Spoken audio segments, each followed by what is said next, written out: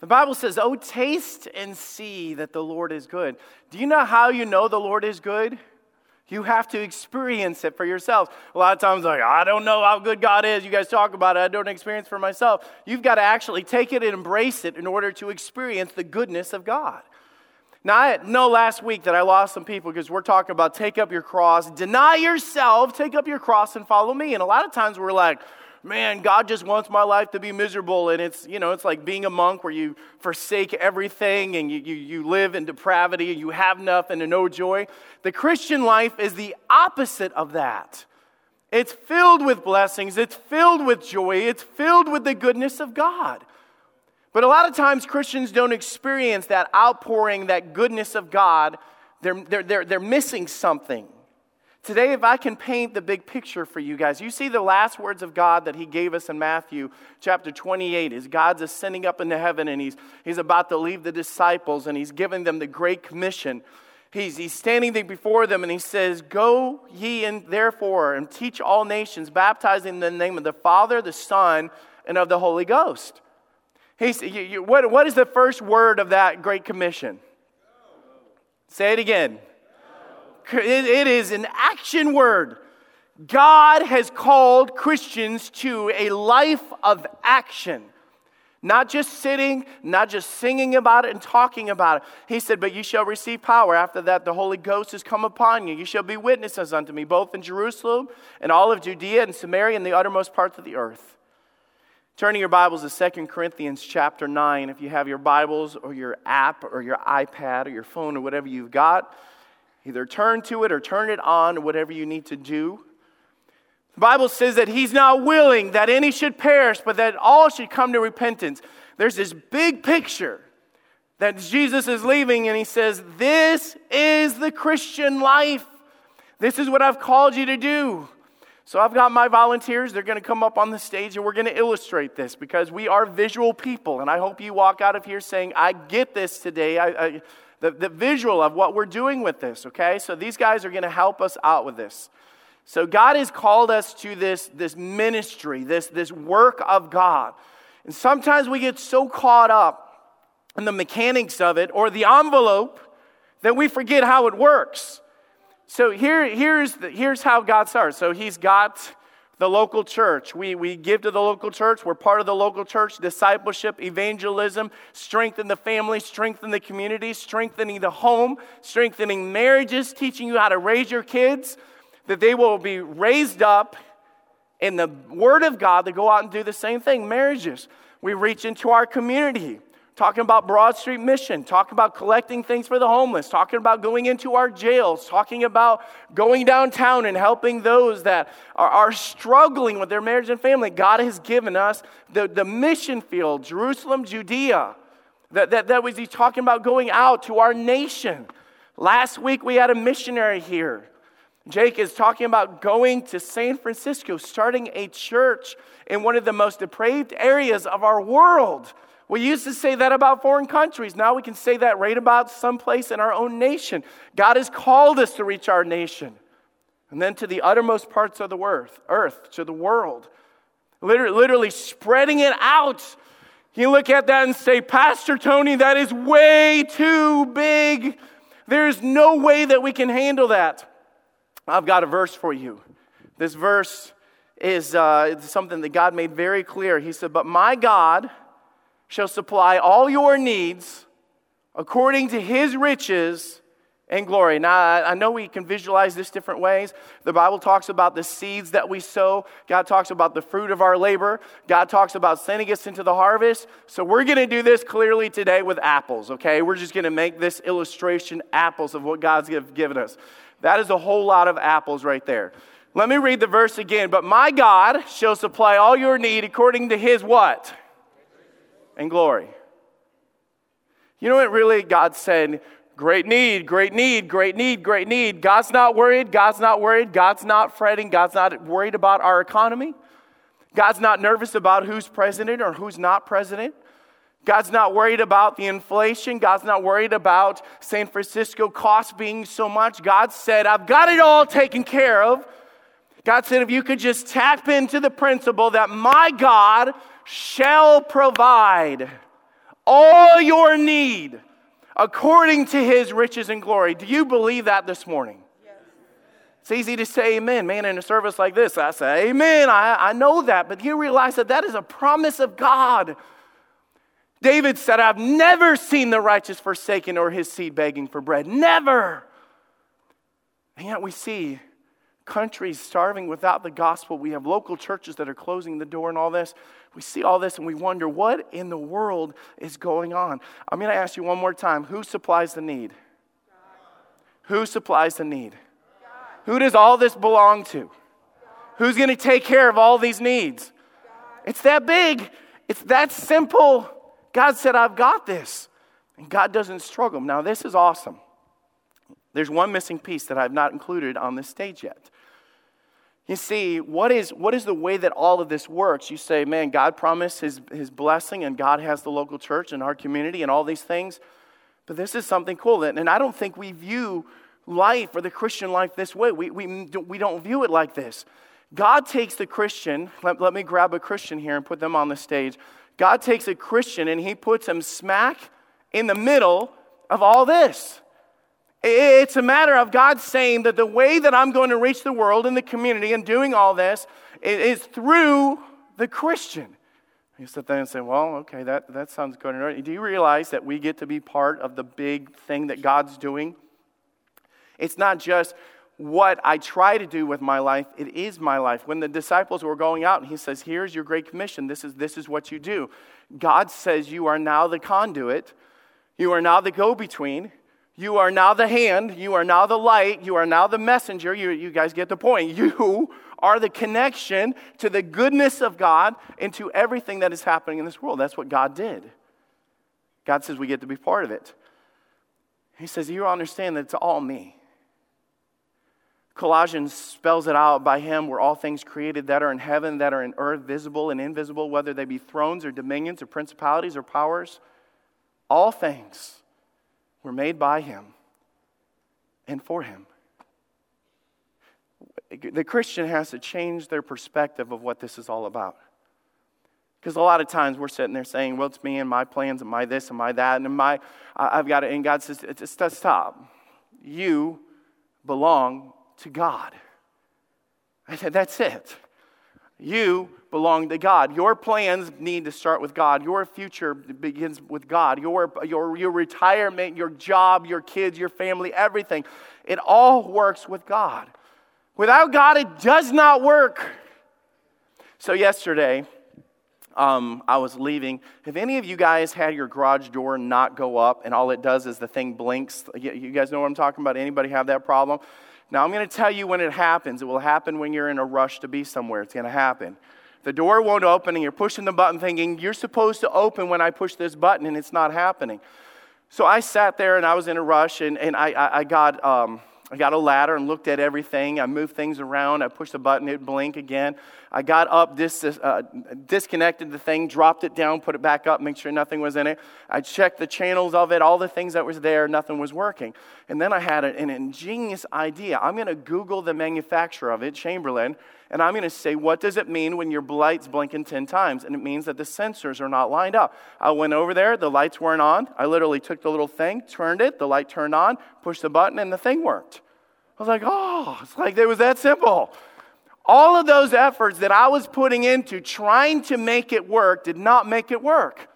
Then all of a sudden, I go back to the one that created it and said, how is this supposed to work? And it says, this is what's not working right. Fix this, and everything else will fall in place. You guys can imagine if we would just get that with what God was saying in this passage of what he was saying. There's a way that works. And it only works when it's done God's way. Life only works God's way. 2 Corinthians chapter 9, verse 10. You guys ready? We're going to give these principles. We're going to explain what's going on with this. Now, he that ministereth seed to the sower, both minister bread for your food. Now, this is the way that works. Sit there and say, it's just a life of poverty and trying to get by. No, you are the sower. Christian, you are the sower. God reaches into his bounty and he says to you, he goes, I'm going to give you seed to sow. That's what he says. I'm going to give seed to sow. This is who you are. It's not all yours. I'm going to give you seed to sow and bread to eat. I don't know about you, but we should just stop right there and just sing, God, you're so good all over again right now. The food on your table at home came from God. Let me put it in language maybe we'll understand better. If you go to Old Charlie's and you're sitting there after church and you're really hungry and you're ordering and they come out beforehand with a basket of bread that is steaming, that is a gift from God. If you go to a Mexican restaurant and they say, would you guys like chips and salsa before you go? That is the blessing of God. They say, oh, I get it now. God was literally saying the bread that you have, the basket has two purposes in it. The purpose for you to eat and for you to take care of, because God is good and God takes care of us and God loves us and God does all these things. And God takes that, the rest of that verses, and says, multiply your seed sown and increase the fruit of your righteousness. People are saved through what we do. Now, I want to explain this as we go. These are life-changing principles that we need to understand concerning giving, concerning life. Take out the word giving. Let's put in life. Number one, you are a steward of God's provision. You are a steward of God's provision. Steward literally means you are an overseer or a manager of this. You know why so often we get off on this principle? Because we start saying the word my when we talk about the blessings of God. Well, I built my house and my job and my career and I did this and I did that and all these things like that. So we start talking about this. I'm going to ask you, where do you get the apples from, church? That was bad. Where do you get the apples? God. Who created the apple tree? Okay, there you go. Settle that one. Here's what's happened. We get our minds off of this. Deuteronomy 8:17, he warned the church about this. He says, or his people, and thou say in thine heart, my power and my might, the might of my hand, hath gotten me this wealth. But thou shalt remember the Lord thy God, for it is he that giveth thee power to get wealth. It just wraps it up like that. And I think if we just start off where God comes up and says, you know, I like those apples, and you have to have it in your mind, Xavier, from the very beginning. No, let me explain to you, Pastor Tony. This all belongs to God. Every bit of it. And by the way, we're not just talking apples. We're not just talking money. We're talking about house, time, talents, possessions. It all belongs to God. By him, all things were made by him, and all things consist. They all belongs to God. We talk about, I think maybe we say it wrong. It's time to give of what we have to God. No, it's time to give of what he has to God. Our mindset's wrong. And so all of a sudden, there's a warning that happens with that. We begin to sit there and hoard and hold on to what we have. This is the decision point of what you're going to do. We have that mindset that we've done this and it's mine. This is why the Bible says when you have that, you're a believer and you have that title Christian, the thing that you have to do, because in our flesh it's going to be like mine, mine, mine. That is human nature. That's why God said to the disciples, he says, I know you're not just after the bread, but it's time that you deny yourself, take up your cross and follow me. That's going to look different this time, because before it was standing in front of a cross and holding bread. Today it's a matter of understanding that every time that God gives us blessing, we come to a decision point of understanding, am I going to acknowledge that I am a steward of God's possessions?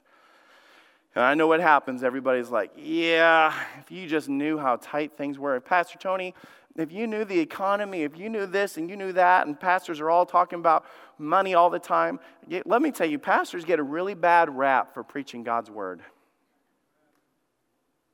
Because what I'm up here saying, if anybody, there he goes about money again, I'm only trying to preach the word of God. And by the way, if you have that attitude, that is rebellion against God, not anger against Pastor Tony. I'm just shooting you straight. We get so upset about pastors opening. There's more mention about money in the Bible than there is most things that we talk about. The Bible talks about, because the Bible talks about money is what sends out missionary and changes our nation and funds our houses and takes care of our kids. And it belongs to God. But I think we sit there and talk about my praise belongs to God, and we cut God of our money. God owns everything. A complete change of mindset. Now, here's the thing that you have to understand. There's this thing that if I start giving away my apples, because in the real life, you can't see this. You guys know that that's how it works? Wouldn't it be easy to give and like, yeah, I'll give. Holy cow, load me up, God. You know, I know where it came from. But we can't see this. What is the term that we use, or the Bible term that we use, if you do something without seeing where it's coming from? Faith is the substance of things hoped for, the evidence of things not seen. The just shall live by faith. Without faith, it is impossible to please him. You realize that every bit of this whole thing, we call it faith promise. God made a promise. We step out by faith. It's as simple as that. That's what we're doing right now. We're taking an understanding that we're a steward of God's things, all that we have. So we've got that established with this, of what God's saying. It comes, he that ministers seed to the sower and ministers bread for your food. That's what God has laid out. Principle number 2, giving is part of the Christian life. I know some people are like, well, that's good for them and not for me. I said this a minute ago. Giving to the Christian is as normal as oil is to a car. It is just part of how God created it to work. This whole system that you're going to have and you're going to see through this is God created it to work this way. Giving is part of the Christian life. All the way back from the Old Testament of Cain and Abel, from the sacrifice of the temples, the sacrifice of the tabernacle, going into the New Testament, Jesus said the most powerful verse in the Bible, for God so loved the world that he gave of his only begotten Son. And then we're followed to come after him.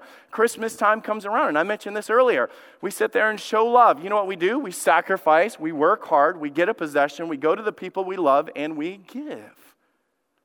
And it's the biggest celebrated time of the year, and we do it by an act of giving. And then we talk about in church, we're going to show God love by giving. It's like, oh my goodness, here he goes again. You know, just, it's like, whoa, wait, you're not getting it. It is what we do. It is what we do. It is absolutely part of the Christian life.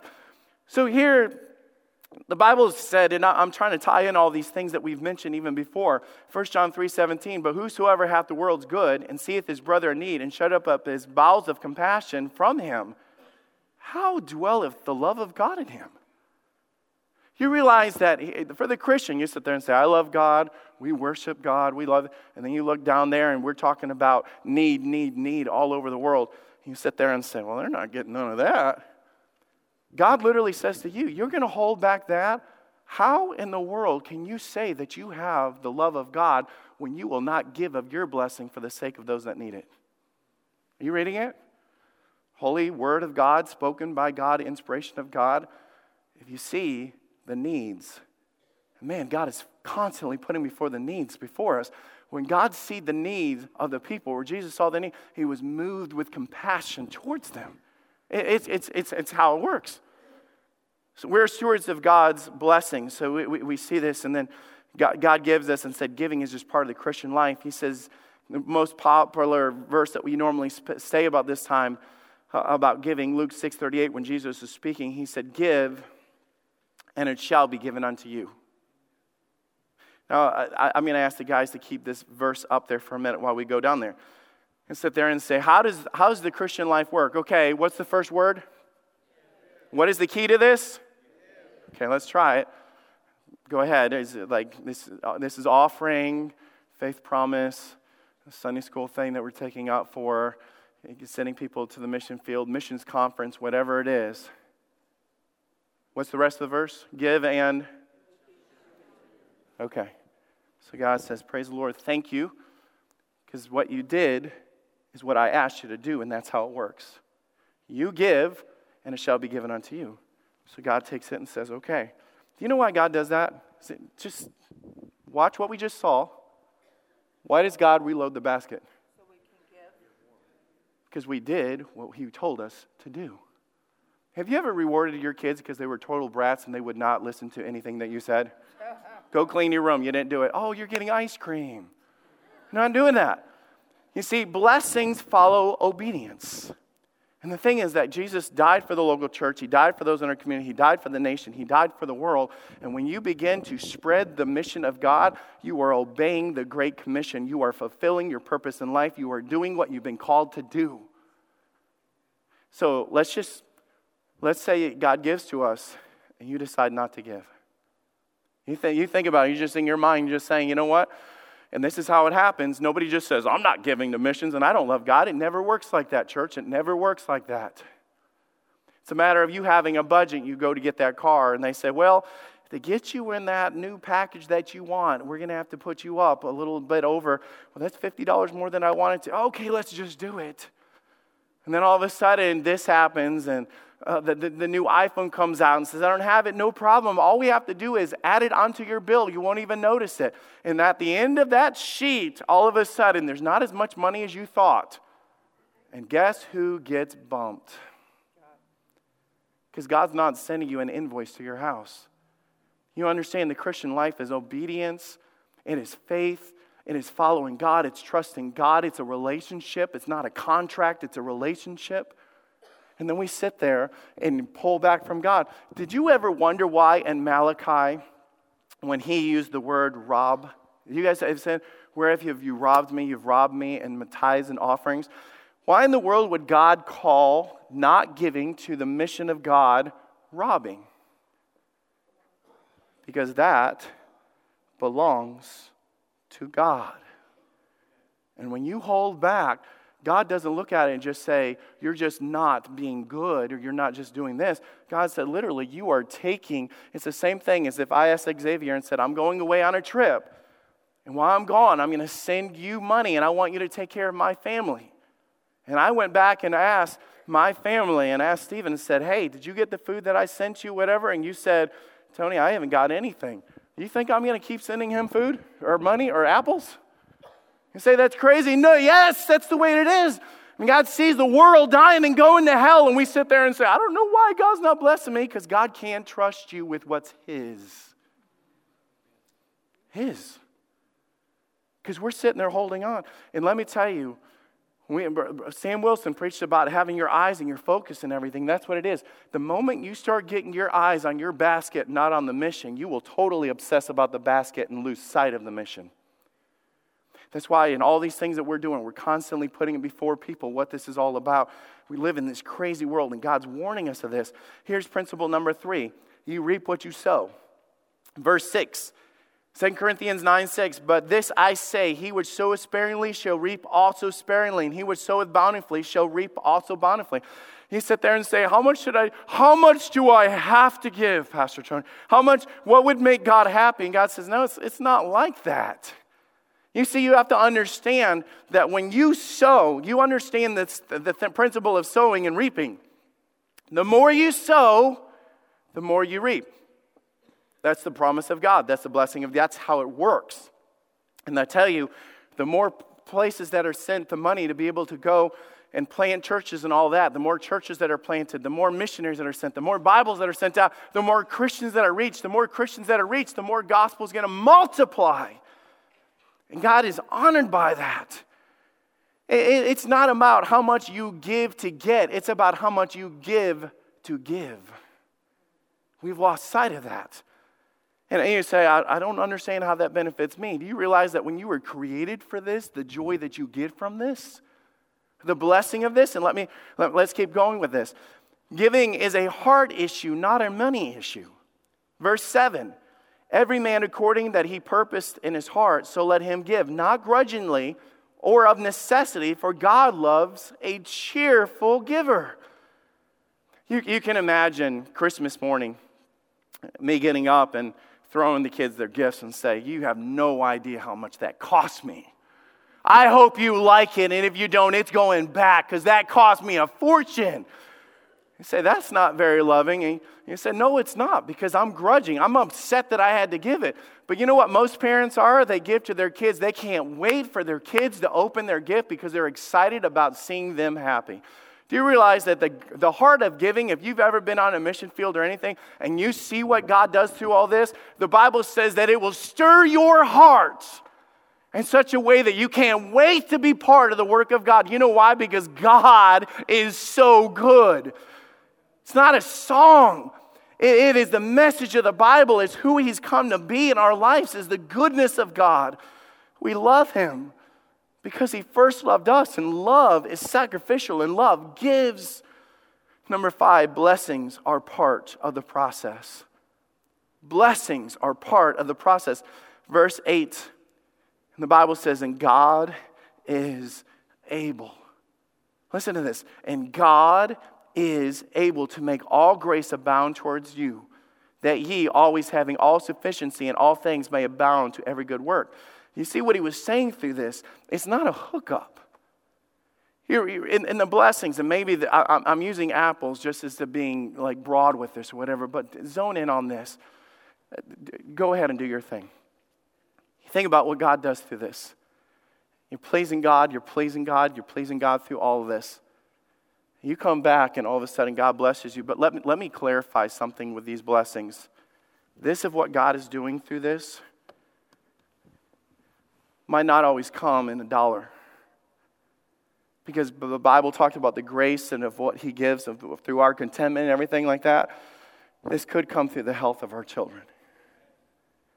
And the goodness of God and favor on your family and everything else like that. And we sit there and say, I'm looking for a check in the mail. God blesses in much bigger and better ways than just checks in the mail.